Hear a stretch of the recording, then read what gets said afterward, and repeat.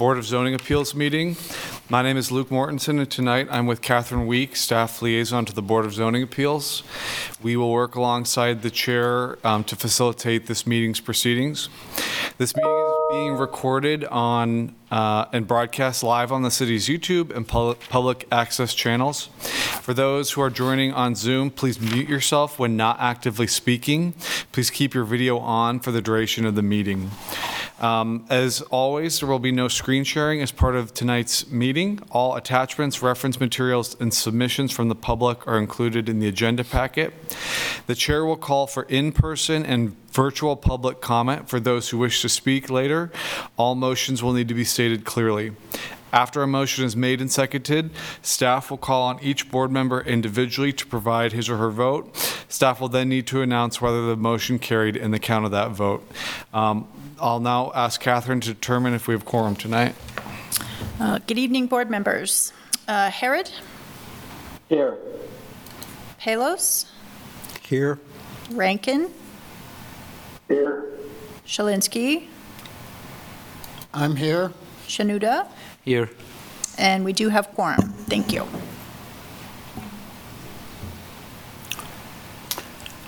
Okay. So welcome to the first meeting of the new year.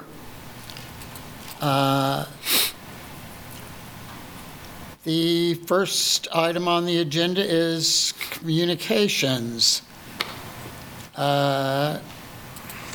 Acknowledge communications to come before the board.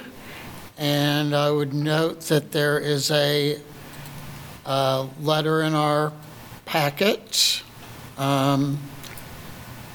regarding the approval of minutes items that are before us. We do have one other item that also came in past the 10 a.m. deadline, and Luke can give you the details on that for one of the items on the agenda this evening. Yeah, and I can mention it again when we go over that specific item, but the comment came in after the 10 o'clock deadline, and it was generally in opposition to the variance that we'll discuss. Okay.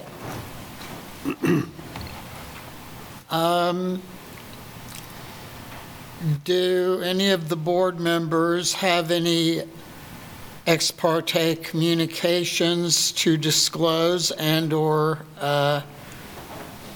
abstentions on specific agenda items?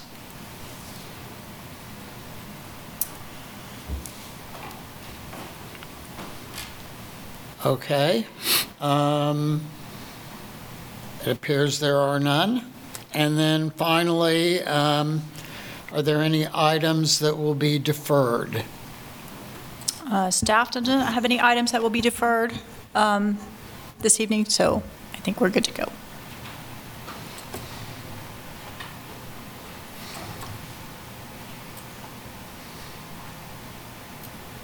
Okay, so we have 4 sets of minutes that are pending approval, and we have receipt of a letter from Marcy Francisco regarding those minutes.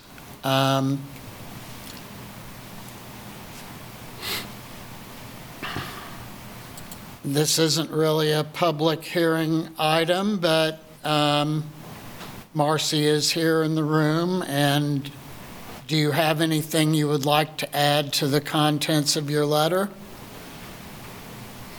I think my letter is explanatory, so the only thing would be if not all the members had had a chance to read it. Okay. I'm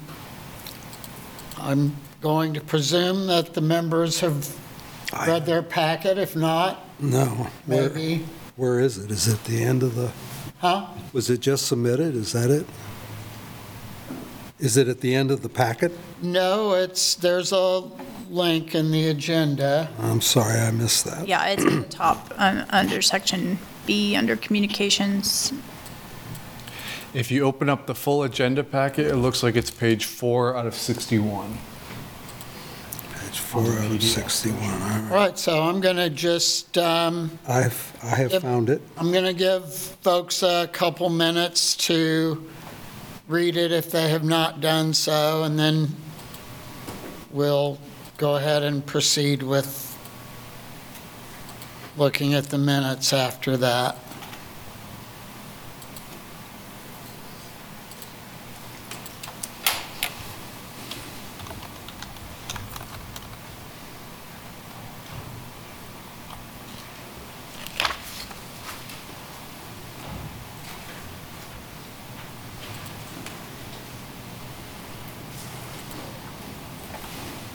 Gina, I've got it popped up on the PC in front of you now. Oh, do you? Okay, well, I'm reading it on my phone, but that's fine. Thank you. You bet. Thanks, that's much better. You're welcome.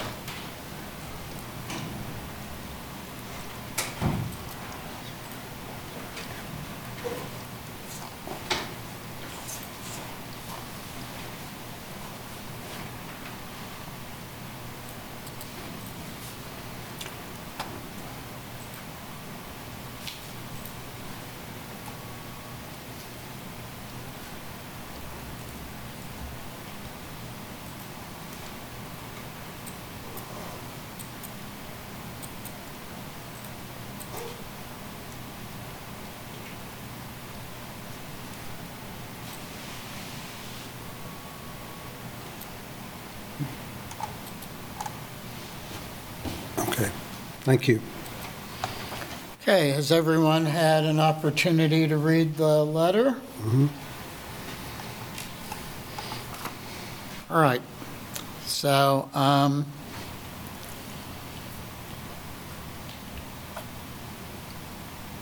we will take up the minutes one at a time, and in keeping with the letter, we can vote the minutes up or down, and if anyone has any amendments to the proposed minutes, we can take those up as we go. So, item number 1, consider approval of minutes from May 4th, 1923. Does anybody have a motion to make or discussion? Well, a motion and then discussion. We would be looking for a motion to approve. I'll make that motion to approve. Do we have a second? I'll second that. Okay, do we have any discussion of this?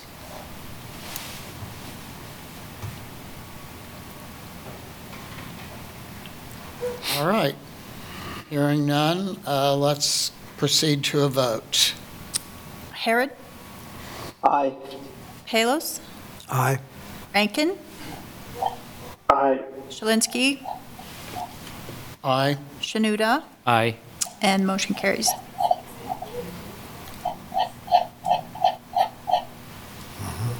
Okay. Let's proceed with item number 2. Consider approval of the minutes from April 6th, 2023. Do we have a motion? All motion to approve. And is there a second? I'll second it. Okay, there's a motion and a second. Is there any discussion? Hearing no discussion, let's proceed to a vote. Harrod, Aye. Palos, Aye. Rankin, Aye. Shalinski, Aye. Shanuda, Aye. and that motion carries. Okay, Item number 3, consider approval of the minutes from February 2, 2023 meeting. Is there a motion? I motion to approve the minutes for February 2nd, 2023. Thank you. We have a motion. Do we have a second? I'll second it. Moved and seconded. Is there any discussion on item 3?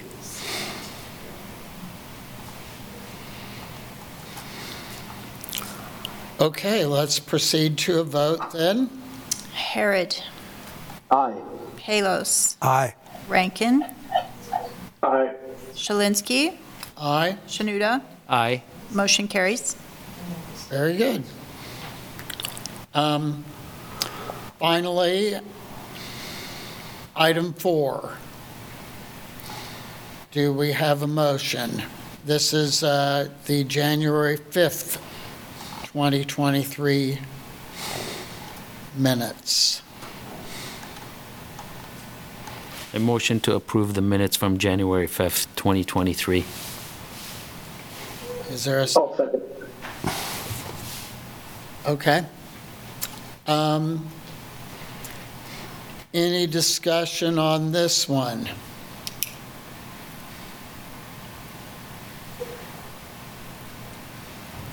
Okay, let's proceed to a vote. Harrod, Aye.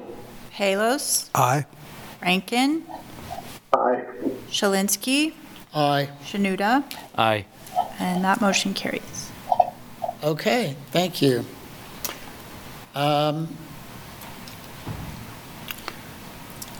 We have 2 public hearing items tonight, and we will proceed now with the first one.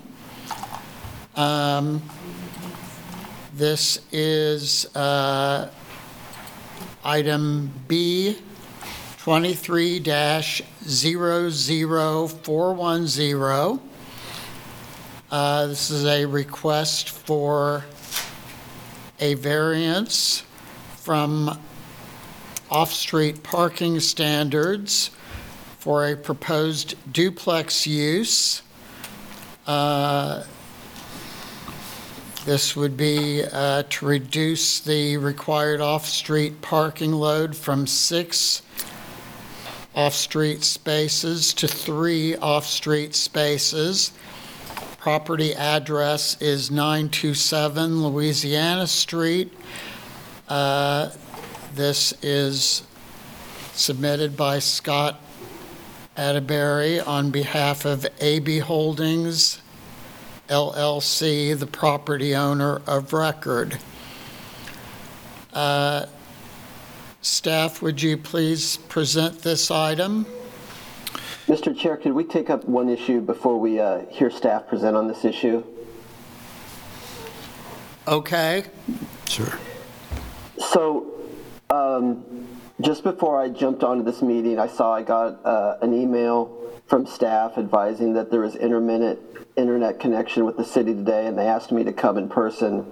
Of course, I didn't see that until I was jumping on. Do we still have any fear of an internet problem tonight at City Hall? Staff Liaison Catherine Week. As of 15 minutes before this meeting is when we got the internet back. So I can't say that we don't have the issue of losing the internet. We always have the potential for technology Right. difficulties, which there is a disclaimer on the agenda. So the primary forum to meet is in person. We were concerned about having quorum, which is one reason why we were Right. contacted. And so do we need 5 to have quorum tonight? We only need 4. Okay, all right. Then that's all I have. Okay, so cross our fingers that everything remains operational. Okay, if you're ready, I will go ahead with the first item. Good evening, board members. As Chair Schlinsky just noted, the first public hearing item tonight is a request for variance from the off-street parking standards for a proposed duplex use located at 927 Louisiana Street. I'll now briefly walk through the 5 criteria items as outlined in Article 13 of the Land Development Code. So the first criteria focuses on conditions of uniqueness not ordinarily found in the same zone or district. The subject property is comprised of one platted lot and a portion of the adjacent platted lot. 927 Louisiana Street is approximately 3,500 feet larger and has about 30 additional feet of right-of-way frontage compared to most Central Lawrence lots. As we've previously discussed, much of Central Lawrence's neighborhoods were platted and developed with the standard 50-foot by 117-foot dimensions. The subject property is approximately 80 feet by 117 feet. There are several examples of enlarged lots within the Oriad neighborhood. An exhibit showing these lots is located within the staff report. 927 Louisiana Street is located within District 5 of the Oriad Neighborhood Urban Conservation Zoning Overlay. District 5 is the Oriad Historic District. While District 5 has some distinct and unique standards which are outlined in the Oriad Neighborhood Design Guidelines, there are also neighborhood-wide standards applicable to all of the districts and areas encumbered by the Oriad Neighborhood Urban Conservation Zoning Overlay. One district-wide standard is the restriction on additional driveway curb cuts for lots with adjacent alley rights-of-way. This restriction on additional driveway curb cuts applies to 927 Louisiana Street and any lot with alley access in the Oriad neighborhood. Finally, staff recognizes the subject property's significant slope could make the provision of additional off-street parking challenging. However, the property slope is not a condition unique to only 927 Louisiana Street. Steep slopes are common throughout the Oriad neighborhood and affect the development of several north and south streets, as well as several east and west streets within the Oriad neighborhood. To conclude this first section, the subject property is a generally rectangular lot with frontage along both street and alley rights-of-way. While the design restrictions imposed by the Oriad Neighborhood Design Guidelines and the geographic challenges imposed by the slope of the street could present design challenges, staff does not believe they constitute conditions of uniqueness when compared to similar and adjacent properties within the surrounding zone or district. The second criteria focuses on the requested variances effects on the rights of adjacent property owners or residents. Staff does not believe the reduced off-street parking load as requested would adversely affect the rights of adjacent property owners and residents from continuing to operate and utilize their code-compliant detached dwelling and multi-dwelling residential uses. The third criteria focuses on unnecessary hardship as defined by Article 17 of the Land Development Code. As always, it's included in the staff report. Staff does not believe the requested variance is the minimum action required to establish a code-compliant land use and to protect the property owner's basic right of property ownership. The requested variance would constitute an unequal increase in development rights when compared to adjacent properties and land uses. The Land Development Code's definition of unnecessary hardship is a high bar to clear and requires the code's development standards to be so unreasonable, arbitrary, and capricious that it becomes impossible for a property to establish or maintain a code-compliant land use. Staff does not believe the off-street parking requirement for duplex use constitutes an unnecessary hardship. The fourth criteria focuses on adverse effects upon the public health, safety, morals, order, convenience, prosperity, or general welfare. The proposed duplex use would have 6 bedrooms, which would require 6 off-street parking spaces. If 3 off-street parking spaces are provided on the subject property, approximately 3 vehicles could be parked within the public right-of-way. It is reasonable to expect that some of the current tenants' vehicles are already regularly parked in the public right-of-way. The city does not license on-street parking spaces, and there are no neighborhood parking permit programs within the city. Where legal, vehicle parking in the public right-of-way is distributed on a first-come, first-served basis. Heavily parked rights-of-way in the Oriad neighborhood are generally expected and anticipated. Staff does not believe this adversely affects the previously listed items. The fifth and final criteria focuses on the spirit and intent of the Land Development Code. Staff does not believe this proposed variance aligns with the spirit and intent of the Land Development Code, specifically the variance process. Variances must remain tools that mitigate the unnecessary hardships caused by the literal interpretation of the Land Development Code for development on properties with extraordinary conditions of uniqueness. This proposed variance is a request to establish a desired duplex land use rather than the bare minimum action necessary to equalize the development process in order to establish a basic code compliant land use. This off-street parking reduction would increase the development rights of this property rather than allow the owner to establish or maintain a minimum code compliant land use. So with that, staff can stand for questions, and our applicant is with us in the room tonight for questions as well. Do any board members have any questions of staff at this time?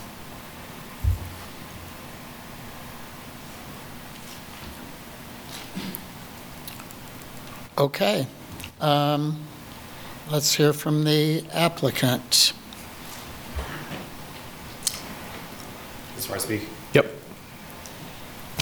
You can raise that up if you need to. There's a button on the podium there, on the side of the podium right in front of you. Oh, okay. This is fine. Okay. I don't really have much to say with regard to the responses the staff gave to my 5 criteria. All I do have to say is, ask you guys to use, instead of a literal written interpretation of how the code is written, just use a common sense interpretation. I could very well, instead of approaching this project as a duplex, approach it as a detached dwelling unit, and I would be permitted by the code to have 6 bedrooms with 3 parking spots if it was done that way. So all other outside factors, if the east side of Louisiana Street is too full, with the result of that, or if the neighbors don't like it, that's still, allowed by code if I were to do a detached dwelling unit setup instead of a duplex setup. So that's all I have to say.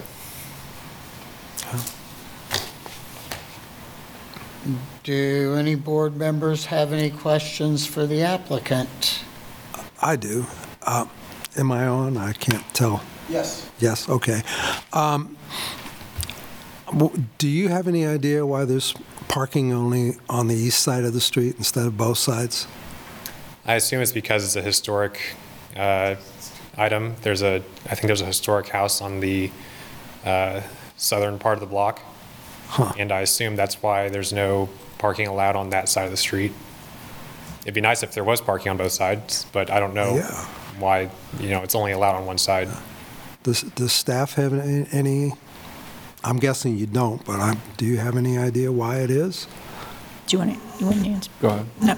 Well, typically, whether it's one-way parking or one side of the other is based on the width of the right-of-way. I don't have the specifics here, but typically MSO designates where there's parking only on one side of the street, dependent on the width of the right-of-way and whether or not it's a local road or a connector or arterial. So it's usually based on MSO standards, not necessarily for the historic reasons. Can I comment on that? Sure. Ohio Street, which is right next to Louisiana, is a similar width, and they do have parking on both sides of the same block. Again, it's usually something that is triggered by MSO standards, so I don't have the specific answer, but it's usually based on the MSO and their traffic patterns, so. Okay.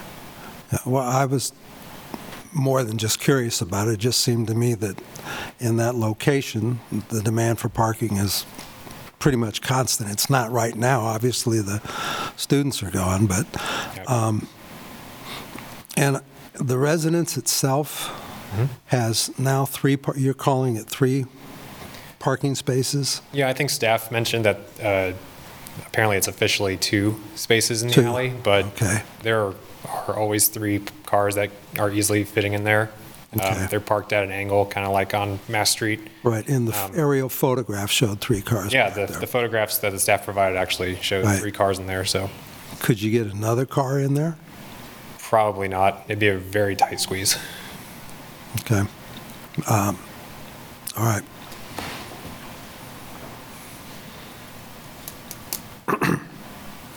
So my question is, and it doesn't directly relate to the parking per se, it relates to the requirement for the parking. What is it you're proposing to do at the property exactly? So the property is a single-family home, and I would like to convert it into a duplex. The reason why is because I want to legally have more than 4 unrelated tenants living in there at one time by having multiple dwelling units. Code says that for a duplex, there needs to be 1 parking spot per bedroom. In this case, the duplex would have 6 bedrooms. I would need 6 parking spots. I can't put any new parking spots. The way the property is, there's really no room to put any more parking spots on the alley side unless I demolished a building. I can't put any new parking on the east side of the property because I'm limited by neighborhood rules of no new curb cuts. With that said, if I was doing a detached dwelling unit, as I mentioned, if I was doing a detached dwelling unit instead of a duplex, the rules say that for a detached dwelling unit, there only needs to be 1 parking spot per dwelling unit. So in that case, I could have 3 parking spots with 2 dwelling units, 3 bedrooms in each dwelling unit, if, in theory, and that would be fine. So I guess my question is, why is one allowed and one's not, based on what's essentially a technicality of whether I choose to go with a duplex or a detached dwelling unit for this renovation project? I'm going to jump in there and just one correction. The Article 9 requires 2 off-street parking spaces for 1 detached dwelling unit. 2. Once you jump up to the duplex land use, the off-street parking load goes from by the dwelling unit to by the bedroom. And so it's similar for multifamily. The parking spaces are calculated per bedroom. Right. So if it remained a single-family home, a detached dwelling, it's correct, only 2 off-street parking spaces are required. Gotcha.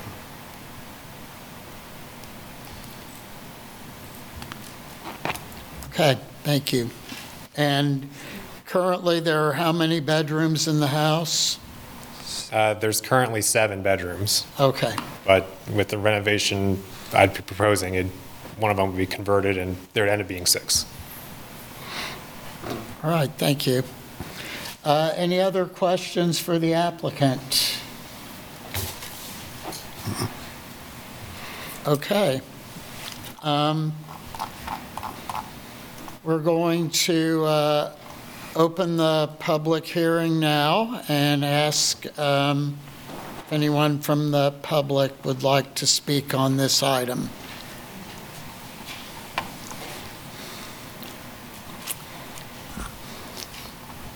I appreciate being able to be here. My name is Candace Davis, and I live at 947 Louisiana. It's a historic house locally and nationally and in the state, which is 2 houses away from this request for a duplex. I just want to say it's confusing to me that there are 7 bedrooms in this house, too, which kind of surprised me just to hear that.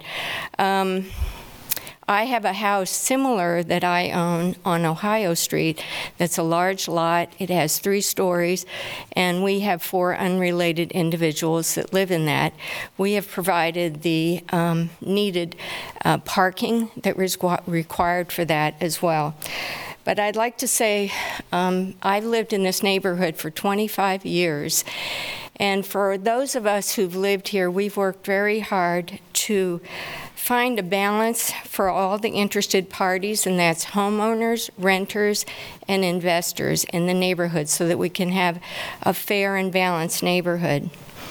Granting, to me, unnecessary exceptions for variances just creates a problem that weakens our codes, and to me it's really important that we be consistent.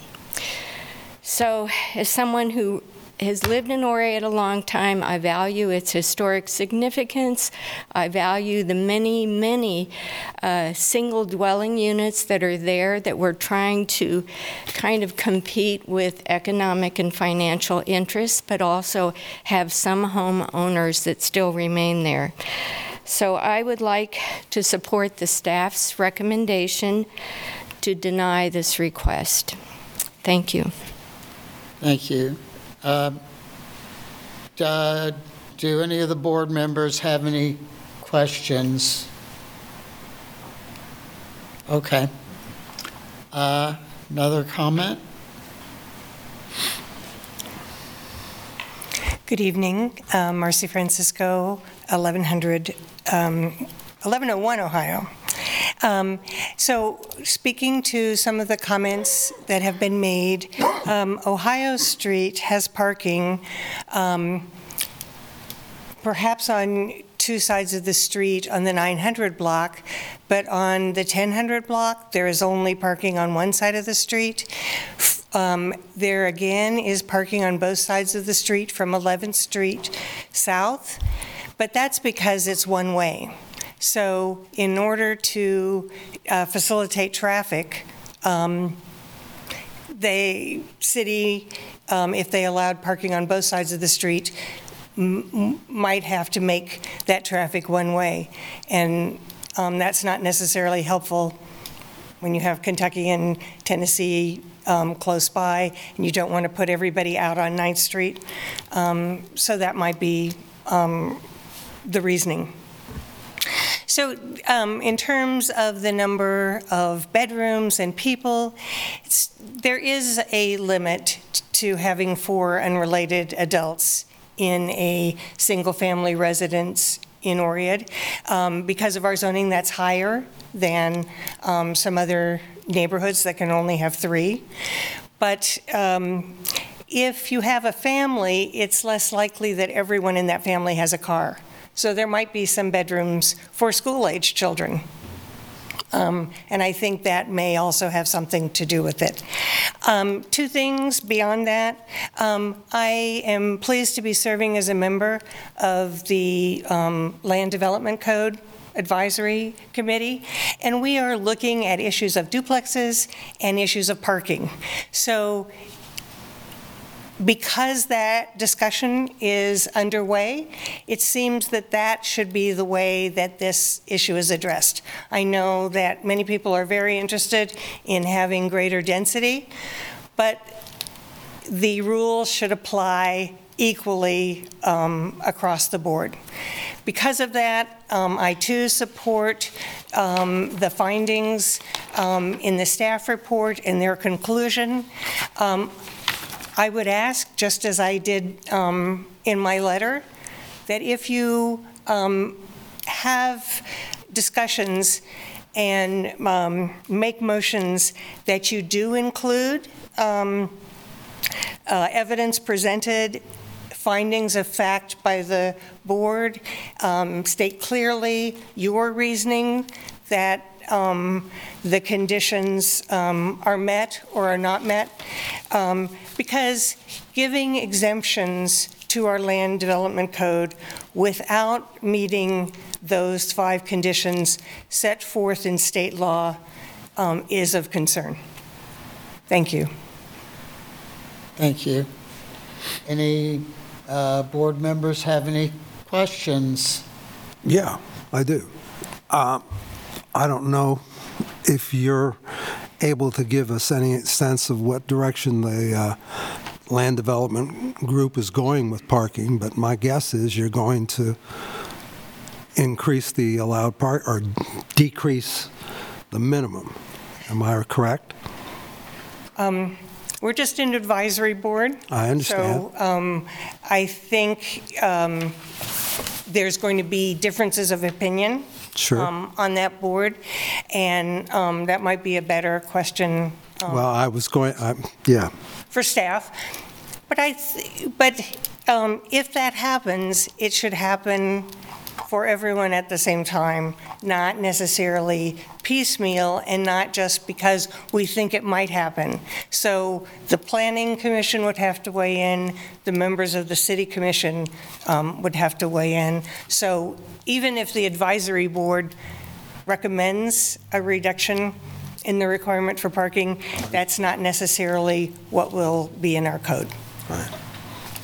Right. I'm just echoing what I'm aware of is that across the nation, community after community is reducing its minimum requirements for parking. Some places have gone so far as to just eliminate parking as a requirement.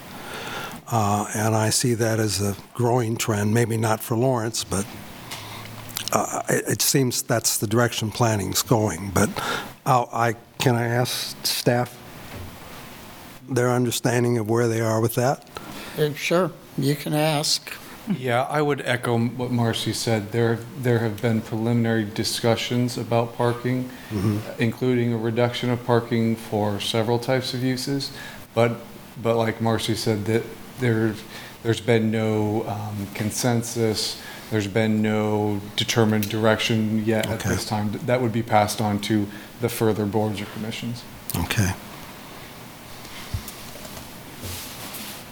One additional comment too, and I was going to say this before our commenter got up to say it as well, but when you do get ready to enter into your discussions this evening, not just on this item, but on all of the items on the agenda, coming off your recent refresher on training and what the state statutes do say, the role of the Board of Zoning Appeals is, our commenter does make a good point, and I was going to reiterate it right before you started your discussions, to really focus your discussion on those criteria points and try as a reminder to use the statement because in there when you're making your motions or you're weighing in on whether it does or does not meet those criteria points.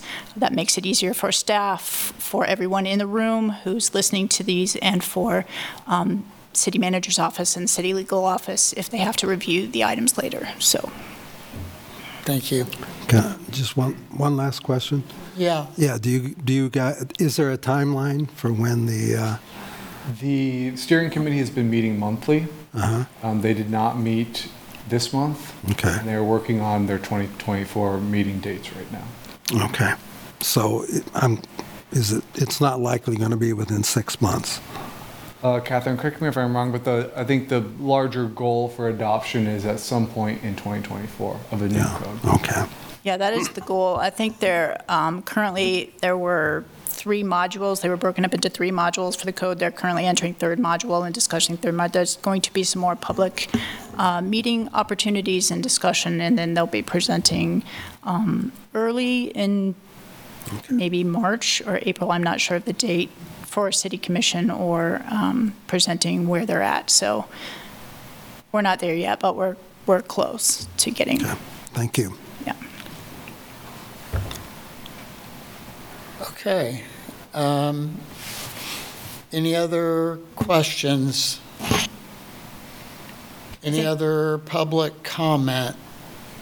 Can I make one more comment? Make it very brief, please. Very brief. I wanted to mention, and I did in my letter, but that one side of the street parking on Louisiana is generally full at all times, with the exception of particularly important holidays. And my friends park on 10th Street. Thanks. Thank you. Is there any public comment on the computer screen or anywhere else in the room? There does not appear to be any Zoom commenters. Okay. In that case, I would like to have a motion to close the public hearing portion of this item. So moved. Is there a second? I second that. Moved and seconded to close the public hearing. Let's have a vote. Harrod, Aye. Palos, Aye.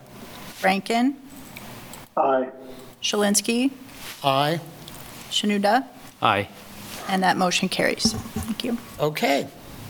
So let's bring this to the board for discussion.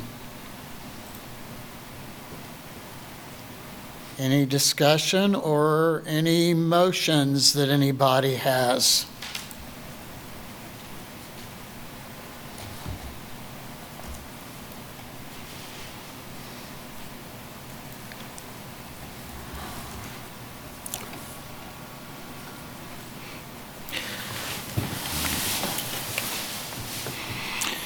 As mentioned earlier, I'll start. We have to follow the guidelines of the state rules, and if it doesn't meet the 5 criteria, if it meets the 5 criteria, we have to follow that criteria. And I understand the situation, but if you do try to go by in that neighborhood, it's very difficult to find parking. It is tough. Unfortunately, it is what it is, and so for me, it'd be difficult to approve that, knowing that it's hard to find parking spaces, and going from 6 to 3 is a lot, I think. If it was 1, I could understand, but that's my thought on that. Anyone else? I agree with that. I'm usually not in favor of limiting parking, especially in locations like this where it's already limited. I agree it doesn't meet all 5 criteria. We're not here to change or bend the code. We're here to interpret it. And when all 5 hardships are met, then we can offer variance. But because of that, I don't believe this one should have a variance.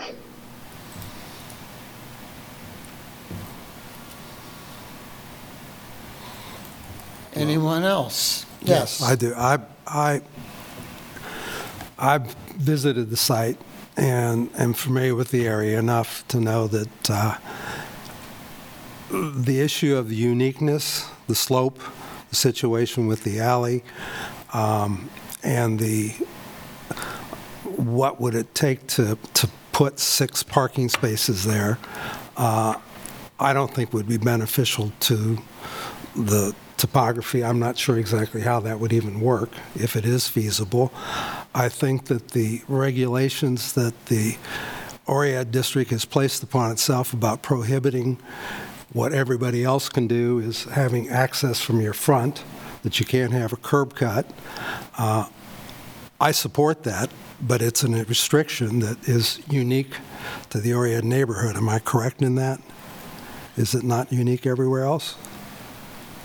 There are other access management standards. Curb cuts are determined by your road classification or your distance from intersection, but okay. The restriction on curb cuts in Oriad is based in the design guidelines. I gotcha. All right. Well, I think there are unique features here, and I do think the uniqueness of those features do present a hardship in the case of meeting the requirements. And I'm kind of also struck by the fact that the housing the single-family home would allow him to have only 2 parking spaces versus going to a duplex where the structure is not going to change. Probably the occupancy is not going to change significantly, anyway. That I suspect that what's going on now is that there's not a parking. I don't know if there is a parking problem or not. There's a parking problem all over Lawrence, depending on the day and the football game and basketball. But regardless, I think the circumstances here are all unique regarding this, and they do pose a hardship on the applicant, and including, I don't see any reason why there's no parking on the street right away. I can't understand why that is. I'm sure somebody had a reason for doing it. It's been that way probably forever. But that street meets the 60 feet right away, I'm pretty sure, for a local street. That's probably adequate right away for parking on both sides. But so those are my comments. Okay. Thank you.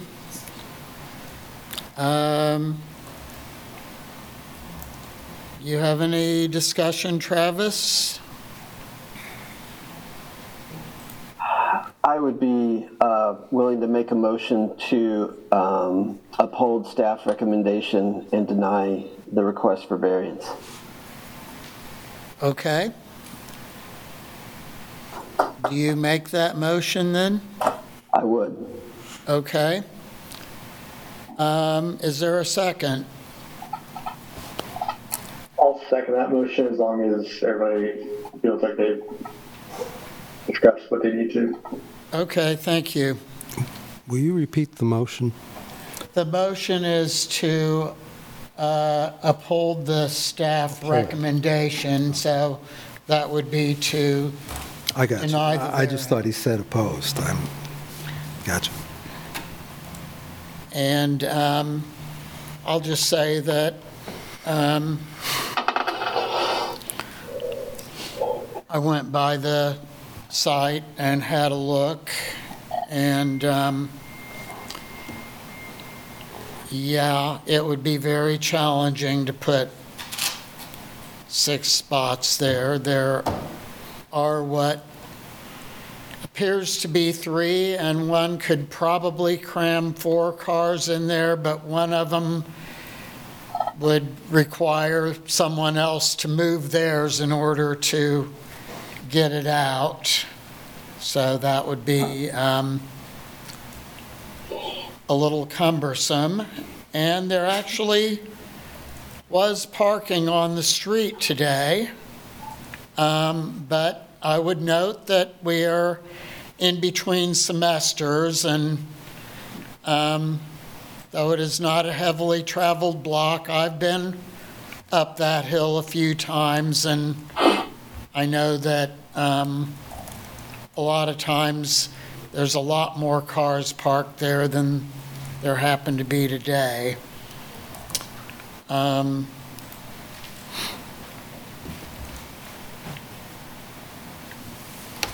We can argue the uniqueness factor, I guess, either way. I do think the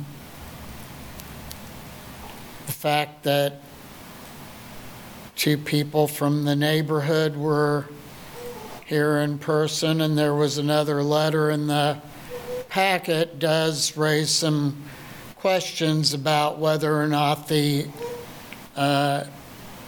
neighborhood impact would be a problem. I think it raises question about whether or not we could find that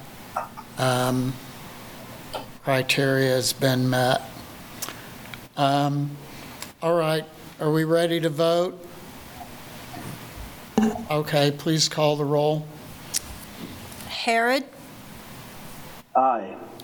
Palos, Opposed? Rankin, Aye. Shalinski, Aye. Shanuda, Aye.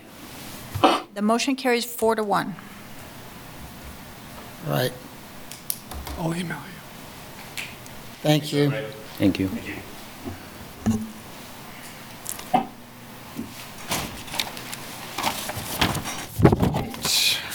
Item number 2, request for variance B2300425.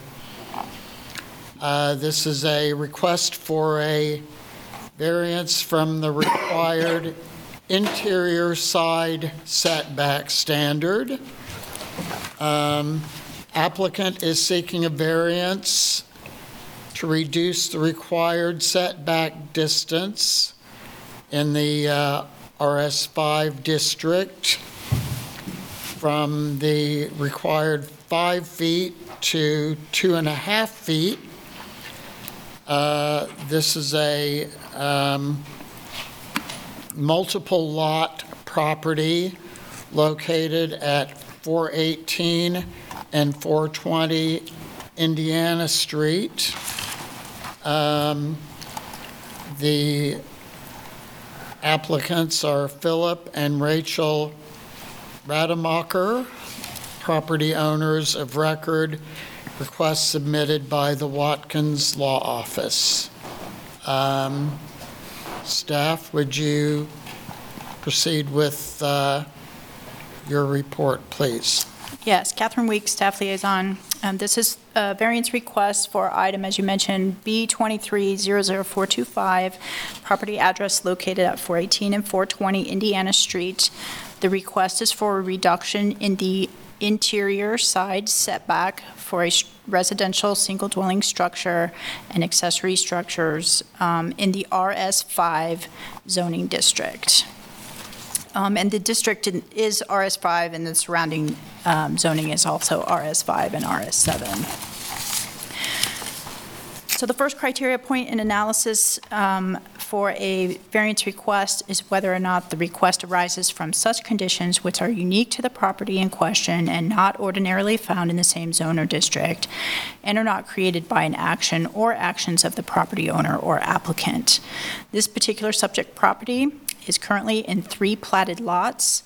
The applicant is proposing to combine the 3 lots to construct a single dwelling or detached dwelling with an associated accessory structure. And both of those uses are permitted uses in the RS5 zoning district, as is the RS7 district or in this neighborhood in general. Per the Douglas County records, the existing structures on the site were constructed in 1920 and 1935. The adoption of zoning codes in Lawrence took place in 1927. The development of the lots as they exist today are compliant with codes when zoning codes were first adopted in 1927, even though one of the structures existed prior to codes, and when later constructed the second structure in 1935, and they're compliant with current codes for the RS5 zoning district today. The subject property's underlying subdivision plat, which is the Old Town Plat for West Lawrence, was platted and recorded in 1866, and that is again before adoption of zoning in Lawrence, which was in 1927. The lots in the area are of similar size and shape and are typical for lots in this area, as well as East Lawrence, North Lawrence, and other parts of the original West Lawrence, which were all part of that original town plat. These lots are not necessarily unique in any way. They're in shape, size, or form. Most of the lots in these original town sites are of identical size and shape, rectilinear in nature. And some of the lots in the area, there's a list in the staff report, have also been combined in such a manner that the applicant is proposing to create larger lots for outdoor yard or larger structures. So that is not uncommon in the area either. The applicant is proposing, as I mentioned, demolition of the current existing structures on the 3 parcels, and will create 1 lot for residential development. So in analyzing the criteria for 1 as to whether or not the action is created by unique conditions on the site, in staff's opinion, it does not meet this first criteria point, as this is a design preference in staff's opinion, and once lots are vacated, either single lots with a single structure on them or combined to create larger lots, that basically creates a new slate for development on that property, and the development should be expected to comply with current regulations that are on file in the Land Development Code. This particular subject property will exceed in both sides in land area and lot frontage what is considered a compliant lot in the RS5 district. Minimum lot standards for RS5 districts are 5,000 square feet in area with lot frontage of 40 feet. And this proposed lot combination would double the lot frontage on Indiana Street and nearly triple the lot area in size. So staff does not feel that it meets criteria point number 1. The granting of the variance for criteria number 2 is that the variance will not adversely affect the rights of adjacent property owners. Staff did not find that this would impact or affect the rights of adjacent property owners. In fact, the applicant has stated in their application that most of the neighboring properties are in support of this particular variance, and staff does not feel that it infringes on their rights of property ownership or their rights to use their properties in a code-compliant manner. So staff did feel that it could meet that second criteria point. The third criteria point is that the strict application of the provisions of this chapter for which the variance is requested would constitute an unnecessary hardship upon the property owner represented in the application. And in staff's opinion, strict adherence to the code-required setbacks for any development does not constitute an unnecessary hardship. The Land Development Code in Section 2017-01 specifically defines unnecessary hardship, and I would encourage the board members to review that definition. In staff's opinion, design preferences or options created on a site, regardless of intent of the design, do not rise to the level of unnecessary hardship. The Land Development Code, in fact, does provide some relief mechanisms built into the code where unnecessary hardships could arise on a property, including options to request a variance if all the criteria points are met. But there are also options built into the code specific to setbacks and exceptions to setbacks, an example of which listed in the staff report states that on narrow lots, particularly in areas such as in the original town plot, where structures have been built prior to zoning codes and may be closer to lot lines than current zoning standards, there is the option for the planning director to approve a width of not less than 3 feet of the sum of the widths. Basically, you could be up to as close to 3 feet of one interior property side yard or side lot line, as long as the sum of the averages of the widths of the 2 interior side setbacks on the same lot is not less than the combined minimum requirement. So there is some options when there are design challenges on some of these narrow existing lots where existing construction does exist. In this particular example, however, even these hardships are being removed by this particular proposal, in that they are removing the existing structures and combining additional lots to increase that width. So even that hardship would be difficult to be met. And again, staff feels that that is a applicant-induced hardship and does not rise to the level of necessary hardship. So staff does not feel that criteria 3 is met. Criteria 4 is that the variance desired will not adversely affect public health, safety, morals, order, convenience, prosperity, or general welfare. Staff did find that this could meet criteria 4. In staff's opinion, granting the variance does not create adverse effects upon the public, their health, safety, morals, or any of the above listed in the criteria point. The request in question is contained solely on that parcel and does not directly impact with noxious effects to the surrounding area. And then lastly, criteria 5, that granting the variance desired will not be opposed to the general spirit and intent of this chapter. In staff's opinion, granting the setback variance would be opposed to general spirit and intent of the Land Development Code. The purpose of the variance process, as a reminder, is to equalize the process of development and permit development of a property that is so unique based on platting or zoning or some contextual issue that the code restrictions make it impossible for that landowner to develop or otherwise use in a code-compliant manner. It's not the intent of the Land Development Code, and especially not the intent of the various process, which is outlined by state statute, to accommodate design preferences or challenges, or expand the developable envelope of a compliant RS5 single-dwelling residential district lot.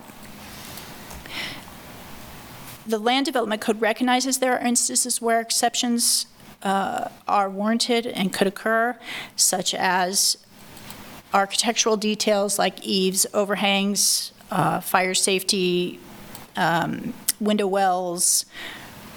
Mechanical equipment is permitted in some side yards. So there are opportunities to maximize space in any given lot for development with those exceptions. And again, staff does not believe that it meets criteria 5 for the intent of not only the chapter in the Land Development Code in general, but the process for a variance, which is specific for unique unnecessary hardship. And I would be happy to stand for any questions if you should have them. And staff is recommending denial, if I didn't say that, so in the staff report, yeah. Are there any questions for staff at this time?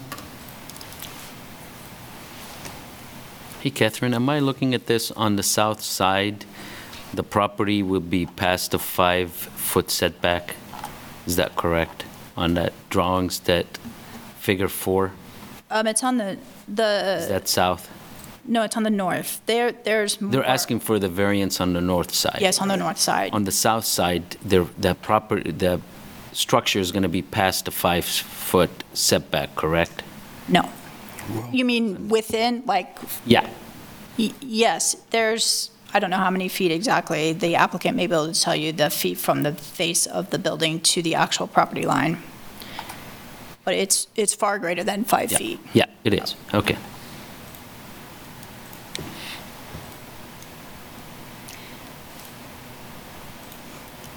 Any other questions for staff at this time? Staff would like to make one other comment if possible. Go ahead. Yeah, so we did get communications in, and I believe they're going to speak to that in a minute, but staff would like to address one thing in the communication that you received.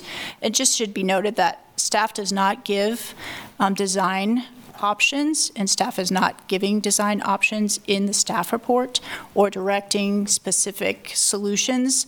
Staff is merely presenting that there are solutions available to the applicant in the staff report, so I would just like to clarify that staff never presents design options.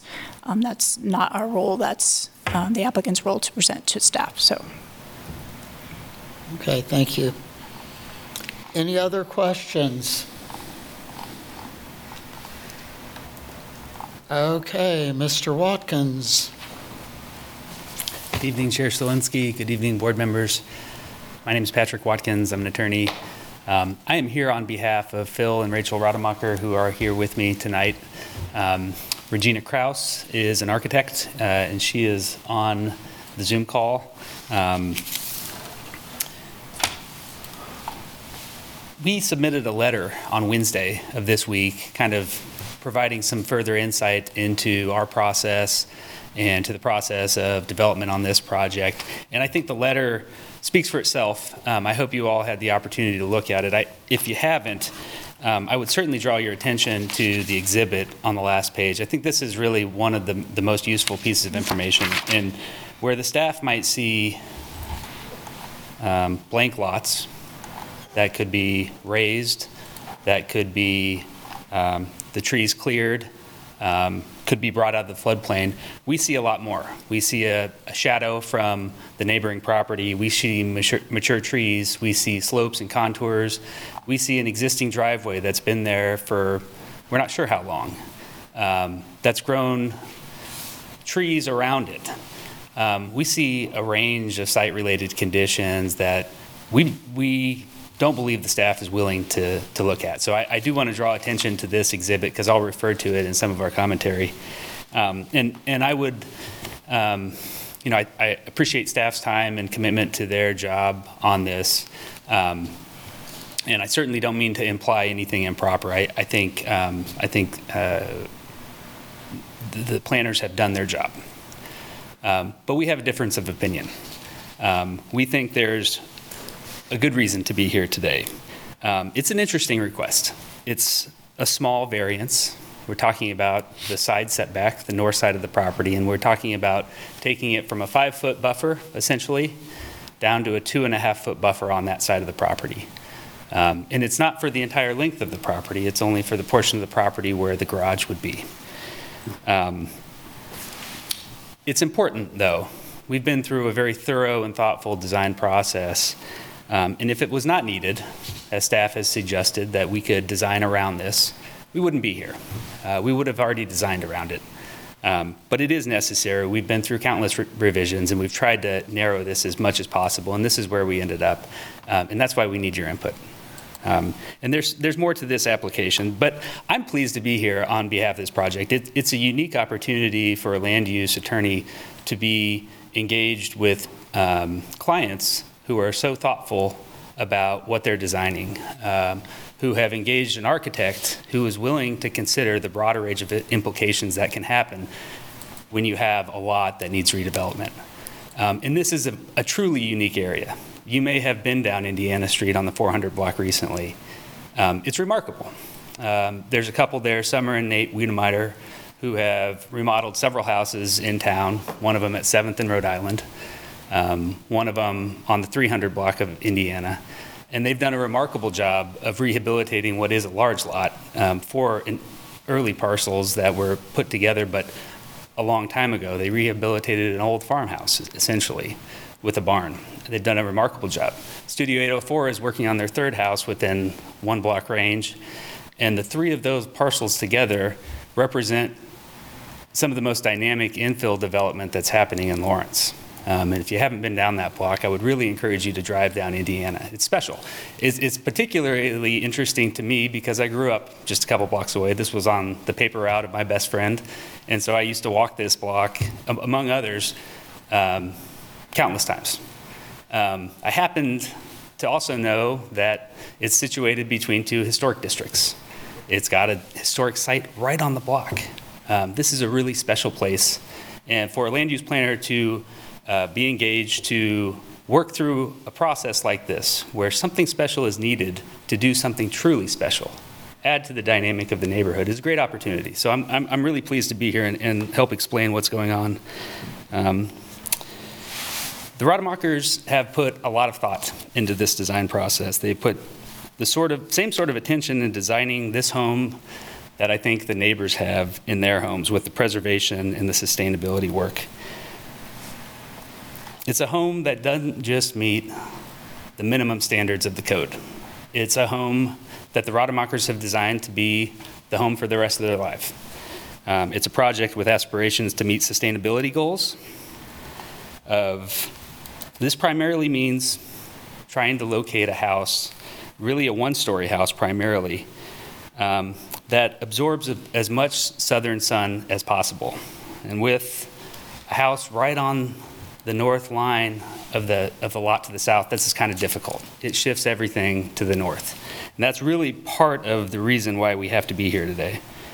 But their aspirations also within that sustainability desire, it means solar panels. It means impervious surface driveways.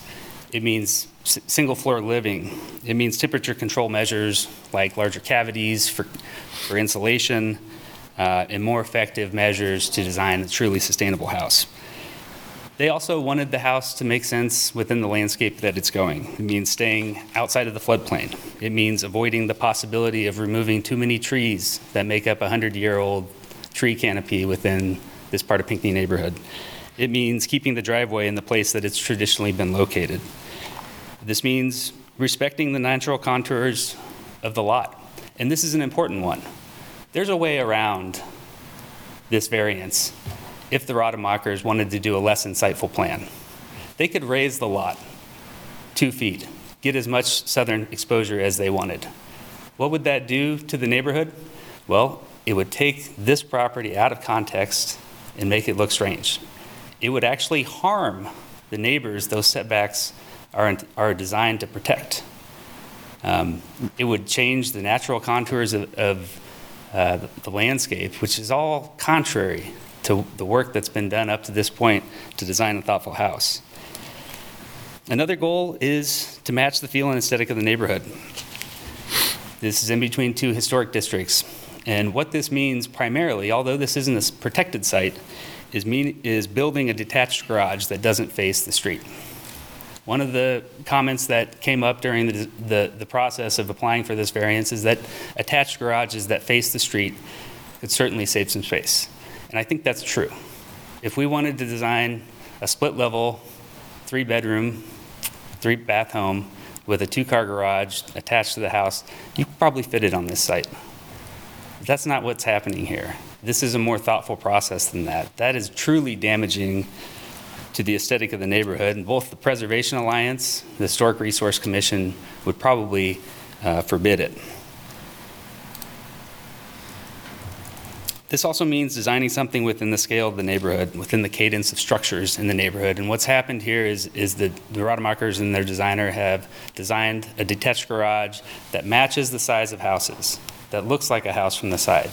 They've designed a structure for the residents that looks and feels like the structures within the Pinckney neighborhood. These are just a few of the factors that went into the design process. We think there are clear answers for why this house has been designed this way and why this minor setback variance is necessary. I should also clarify that this is really 2 lots. The Rademakers do own a 3rd lot behind it, but we're going through the process of combining the 2 lots up front, and the 3rd lot will remain a separate parcel. That's not a distinction that I had informed Catherine about as it developed, but I do want to distinguish that this is really 2 lots up front. Before we talk about the design of the house, I do want to reference something that Catherine had mentioned and something that I brought up in the letter is that we did reach out to the neighbors. That has been part of the process. The neighbors are supportive of this request. They're supportive of the design of this house. You're not going to see a lot of opposition tonight to this request. The neighbor to the north is Dylan Bassett. He happens to have a drum studio in the back of his yard, and he likes the fact that the Rademakers designed garage, even though it encroaches with 2.5 feet into that setback, it provides a buffer from his drum studio to the rest of the neighborhood, which, we didn't specifically ask the neighbors, but I think they all appreciate that too. We talked to everybody on this side of the street, and we didn't get any negative feedback. Everyone that we talked to supports this variance. The plans for the house are in our letter in the packet, or in the application. You'll see a 2-bedroom, 2-bath home. It's mostly 1 story. It's got a 2-story volume for the 2nd bedroom. The center driveway requires a turning radius to keep the garage from facing the street, which is one of those design priorities. And it's not an extravagant home. It's one that's been carefully designed to fit within the neighborhood. The staff went through the elements of a variance, and we do have some disagreements on their analysis, but I'll keep my comments limited to those elements that they believe are not met. The staff did not believe that the variance arises from the conditions on the lot. This is particularly surprising to me. This is a truly unique area of Lawrence. It's a truly unique property. One of the unique parts about this property is that it has no alley access. And that's not terribly uncommon in Pinckney, but it is pretty uncommon for these grid-style blocks where access is commonly derived. I've outlined a few of the unique parts of this property, and I've labeled them in my letter. I'd be happy to respond to any commentary or discussion about the uniqueness of this property. Staff didn't find that strict application of the code would constitute an unnecessary hardship upon the owner. And I would just draw your attention to the definition of unnecessary hardship. It calls for us to look, and it's predicated on viewing the property in its existing environment. We believe there's a lot more to this existing environment than just a couple of lots that were drawn in 1866. There's contours. There's a neighborhood that's developed around it. There's trees, and there's a neighboring property that's quite large. It also calls for us to examine what strict application of the code provision at issue is. In this case, we're talking about a 5-foot setback. It would be reduced to 2.5 feet if the variance is granted. It's not an elimination of the setback, it's just a reduction. And these side setbacks are designed to protect the neighbor from improvements. They're designed to keep the building patterns similar within the neighborhood, but they're not sacred. They've changed before, and they're due to change again. In this case, the intentions of the setback have clearly been fulfilled. We have a property owner that's willing to spend the time and effort and resources to make sure that the cadence of the neighborhood is upheld. We have a property owner that's designed an architect to ensure that this property protects the neighbor. And we certainly reached out to the property owner to the north, and they are supportive of this application. I think there's good reason to believe that the intentions of the setback are frustrated if the variance is not approved. The solution that is available to the Rademakers, I mentioned this, is to raise the level of the ground, to fill in the property, to gain that southern sunlight that's trying to be achieved here. That's completely contrary to why these setbacks were invoked. And to me, that is per se definition of arbitrary. But under these facts, we think that this setback variance request can certainly be deemed to be arbitrary and capricious. Lastly, the staff found that the variance did not meet the element for matching the general intent and spirit of the code. The code was written with a range of guiding factors. Sustainable design, infill development, conscientiously enhancing a historic neighborhood are all within the spirit of the code. These are all elements that can easily be deemed to have been fulfilled with this design, with this variance request. We think that this element is easily met as well. In short, we think there's good reason for this request. We know it's minor.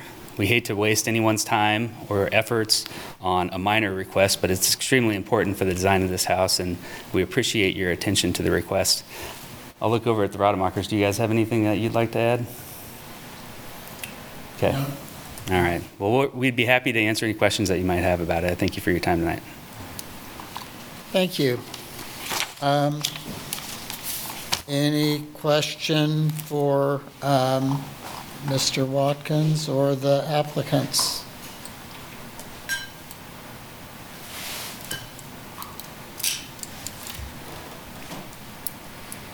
Okay, I have a question. Maybe it's for the architect, but what's the spacing? What's the measurement of the? It looks like I'm looking at page 51 of 61 that shows the 2 cars in a garage and then what they're calling utility structures. Mm-hmm. And I'm assuming that's a driveway. And I'm wondering what's the width of that driveway? I'll let Regina handle that. So is it the narrow space between buildings? Yes. Asking about? So that is not a driveway. It's planned to be paved in brick and is just a path, like a path. So it will act as like a private pedestrian alley for the owners. And the width there is 9 feet. 9 feet. Yeah, that narrow space between buildings is 9. Okay. That was actually really what was limiting us is the driveway width. So the driveway is that squarer proportioned space between buildings, right, closer to Indiana Street. And it's just that turning radius that's really limiting us there. Right. That was my first question, was it seems like we could squeeze this sidewalk a little bit, but it is the turning radius that causes that location of that garage to be shifted to the north. We actually, if I may, we actually Sure. measured the turning radius of the, I'm sorry. Hi, I'm Philip Rodemaker. We actually measured the turning radius of our vehicles to back out of the driveway to try to make the driveway as narrow as possible. So that's what then dictated with the driveway. I understand.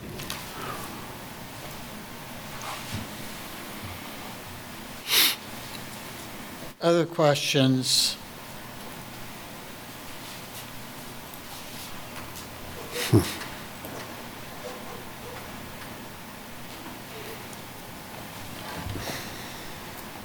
Okay, we'll reserve the right for, Yeah, something. oh, Excuse me, sorry. yeah, go ahead. One last thing I thought I would just add. Because of the Wiedemeyer's house, which has been there for over 100 years maybe, but the height of it is one of the things we're dealing with in the design element to get the southern exposure on the south side of the house. That's part of the reason why we're pushing the house to the north as much as possible to gain that southern exposure on the south wall of the house.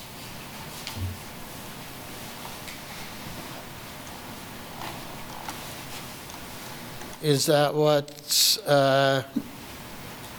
reflected by the dotted lines in the drawing? Yeah, Regina The, can respond. sun angle at different times of the year? Yes, that's correct. In the section drawing, you can see the two sun angles for winter and summer solstice. Thank you. When we get to winter with the lower sun. I don't do real well with small print anymore. Okay.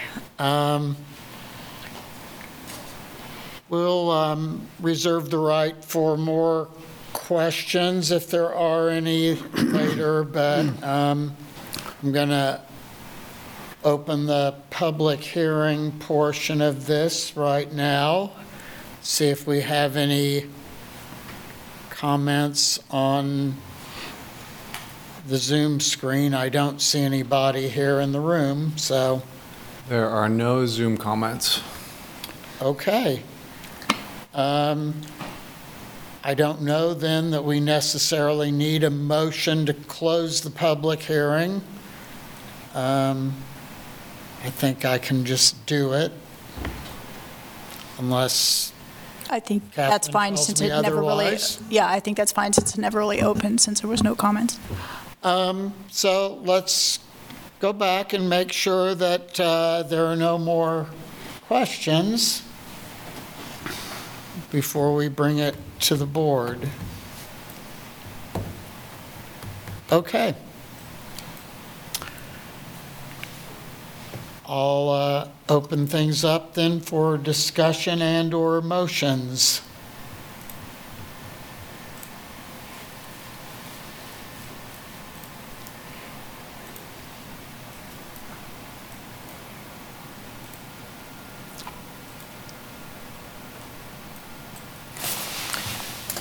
I guess I'll open it. This is a toss-up for me, honestly. I can see it's not affecting anybody of the neighbors. They're trying to do a nice job of saving the trees and the area. But at the same time, I look at it, and like I said, it's a toss-up. If for sunlight, and there's 5 requirements that they have to meet, that they're not meeting, so.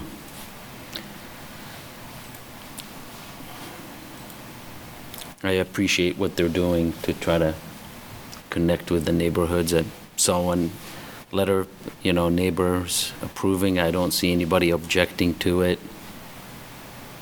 And like they said, it's only 2.5 feet and not 5 feet. But again, we have that 5 criteria that they must meet. So that's what I gotta.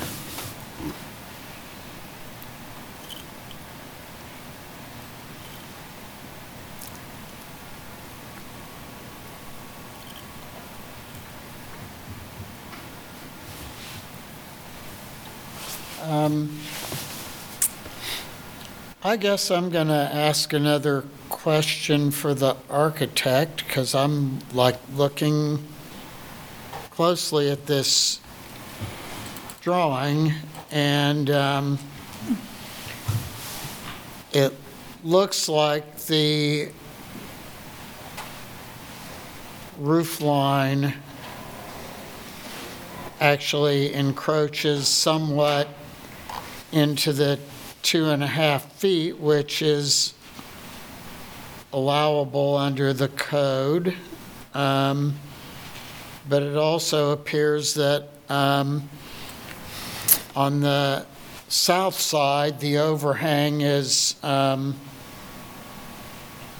more significant, so it's not exactly symmetrical. There's more of an overhang to the south and less of one to the north, which would indicate some sensitivity to the setback. Is there any comment on my observation? Yes. So we are holding overhangs somewhat tight, as you see on the north side of the garage. This is a typical overhang for a lot of the house, but then on the south there's a very large overhang. This is to protect from summer sun. So southern light can be, solar gain can be reduced when it's unwanted in the summer with large overhangs on the south. But then the sun gets so low in the winter that that overhang still allows winter sun to shine deep into the volume of the house. So the differing overhangs you see on the north versus the south, it's really a response to the sun and to the site conditions. We're holding tight on the north because we are so close to that northern property line. On the south, we're just doing what we need to do to protect from summer sun and allow winter sun to enter the home. Does that help? No? Yeah, I was referring to the accessory structure, but... Okay, yes. So the overhang on the accessory structure? Yeah, it looks like it's asymmetrical, that there's more on the south side than the north side. So in other words, it seems to minimize encroachment into the setback. Absolutely. It was an iteration. It used to be symmetrical. We had the small overhang on both sides of the accessory structure. When we started to see that this north-south dimension was a challenge, we pulled that south wall of the accessory structure back a bit to allow a larger driveway to accommodate the turning radius that we need. We made the garage smaller essentially under the symmetrical roof line so that we could eke out a bit more turning radius space in the driveway without actually moving the building. We just moved that south wall of the building. Okay, thank you. So, further discussion? Yeah, just a question. What are the dimensions of the accessory structure? How wide is it? Or how long is it? No, how wide is it? Yes.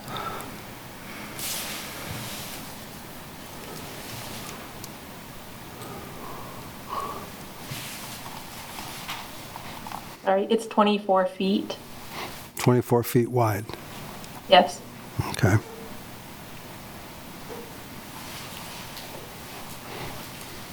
And then where you see it's narrower, it's actually 22 feet deep. So where the pedestrian alleyway is 24, and then at the driveway, it's 22. Right, thank you. Yeah, I see that.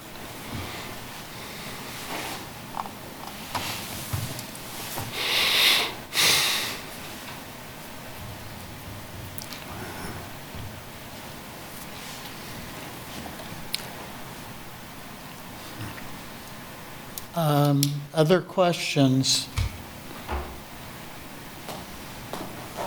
or other discussion?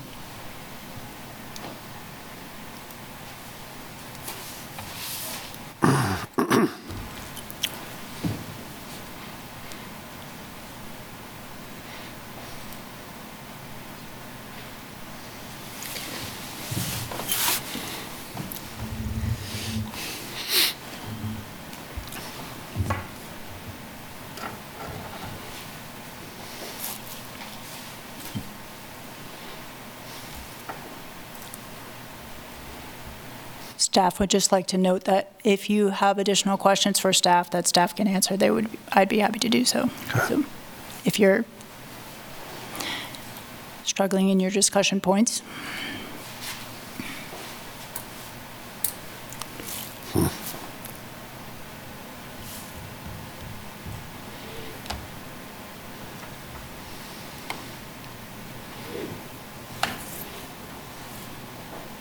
Well, I find myself, along with Peter, kind of torn by this. And I feel like a little of it is above my pay grade in understanding the solar issue. But I'll take it at the architect's word that that's the way they want to maximize it. But this is a difficult one. This is it's a good project. I commend you for that. Thank you. Yeah.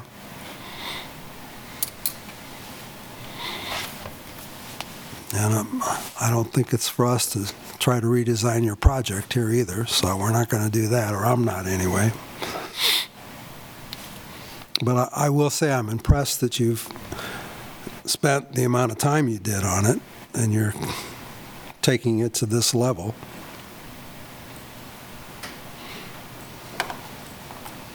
And that area over there, you're right, is really nice. The changes that have occurred over there in the last 5 years, maybe 7 years, yeah, have been great. For us, we're actually moving back to the neighborhood. We lived there about 25 years ago. Oh, is that right? Okay, well.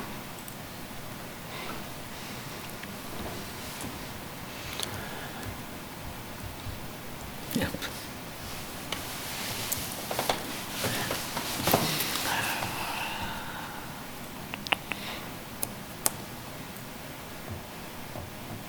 I'm curious what the other zoning board members have to say.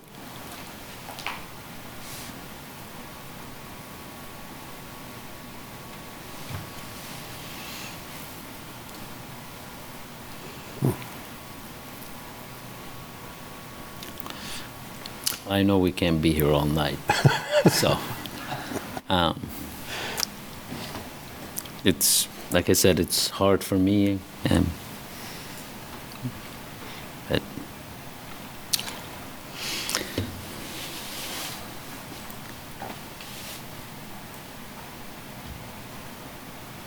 well, Travis or Adam, anything to say?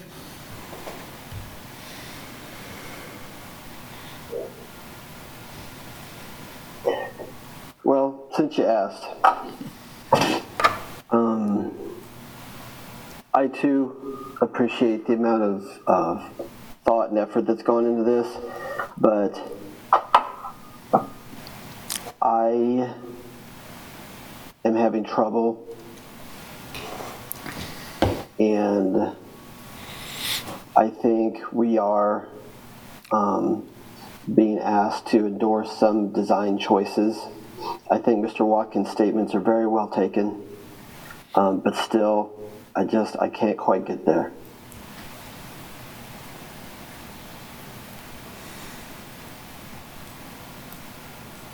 And I think I kind of follow that same thinking. This looks really good. They're trying to maximize sunlight when they can, minimize it when they can. Design looks good, but it's a new, it's new construction on this, which, yeah, it's their design. I think, yeah, they're asking us to almost forgive them for not meeting, but yeah, that's how I see it. Well, I'm ready to make a motion. Okay. Okay, first I want to say I think the staff report is excellent, and it's almost impossible to disagree with their findings, particularly the one that this is a preference by the applicant. But I'm persuaded by the applicant's desire to come up with a solution to a problem that they feel strongly about that's unique to this property. The trees, I've spent some time walking around back there. There are encumbrances. I'm impressed that Mr. Bassett, the neighbor who's most affected by it, seems to be, I'm taking your word for it, that he's supportive of this. I think the uniqueness of this is the applicant's intent, and I struggle with, is that contrary to the 5 conditions? I'm also struggling with the hardship, but again, I understand what they're trying to do. I'm persuaded by the architect. This is the maximum best use of the site. So that's why I'm recommending approval of it. Okay, so the motion is to approve the variance request. Is there a second for that motion?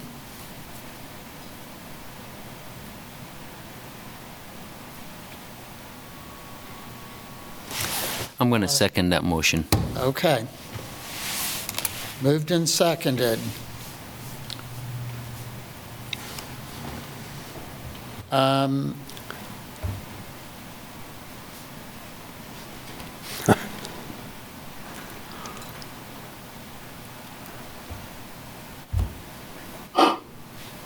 we ready to call the roll? Well, I was going to ask if there's any more articulation of findings that anyone wanted to make before we voted. If not, we'll call the roll. Are you ready for me to call the roll? Okay, go ahead. Okay. Harrod? Opposed. Shalinski? No. Shanuda? Approve. Aye. Rankin? Opposed. Palos? Aye. Okay, that motion failed, 3-2. So we would need a new motion. Any other motions? I will make a motion to approve the staff recommendation that we deny the variance requested tonight. I'll second that one. Okay, moved and seconded. Let's go ahead and vote. Harrod? Aye. Shalinski? Aye. Shanuda? Oppose. Rankin? Aye. Palos? Opposed. Okay, so that motion carried 3-2. All right. Thank you all. As you can see, we struggled with this one.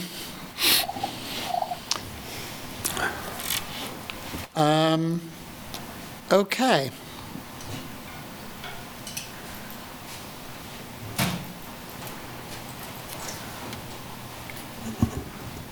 Is there any further business to come before the BZA tonight? We have no miscellaneous items, and as far as I know, currently, we do not have any submittals, but we still have some time in the deadline for next month, so. All right. Is there a motion to adjourn? So moved. I'll second. All right. Call the roll, please. We could do a show of eye or hands if you want to. Okay, all in favor? I think that's 5-0. All right. Thank you, everybody. Adjourn, thanks, everyone. Catherine, I had Happy New Year. twice, so it'd be, Happy New Year. Yeah. or both hands were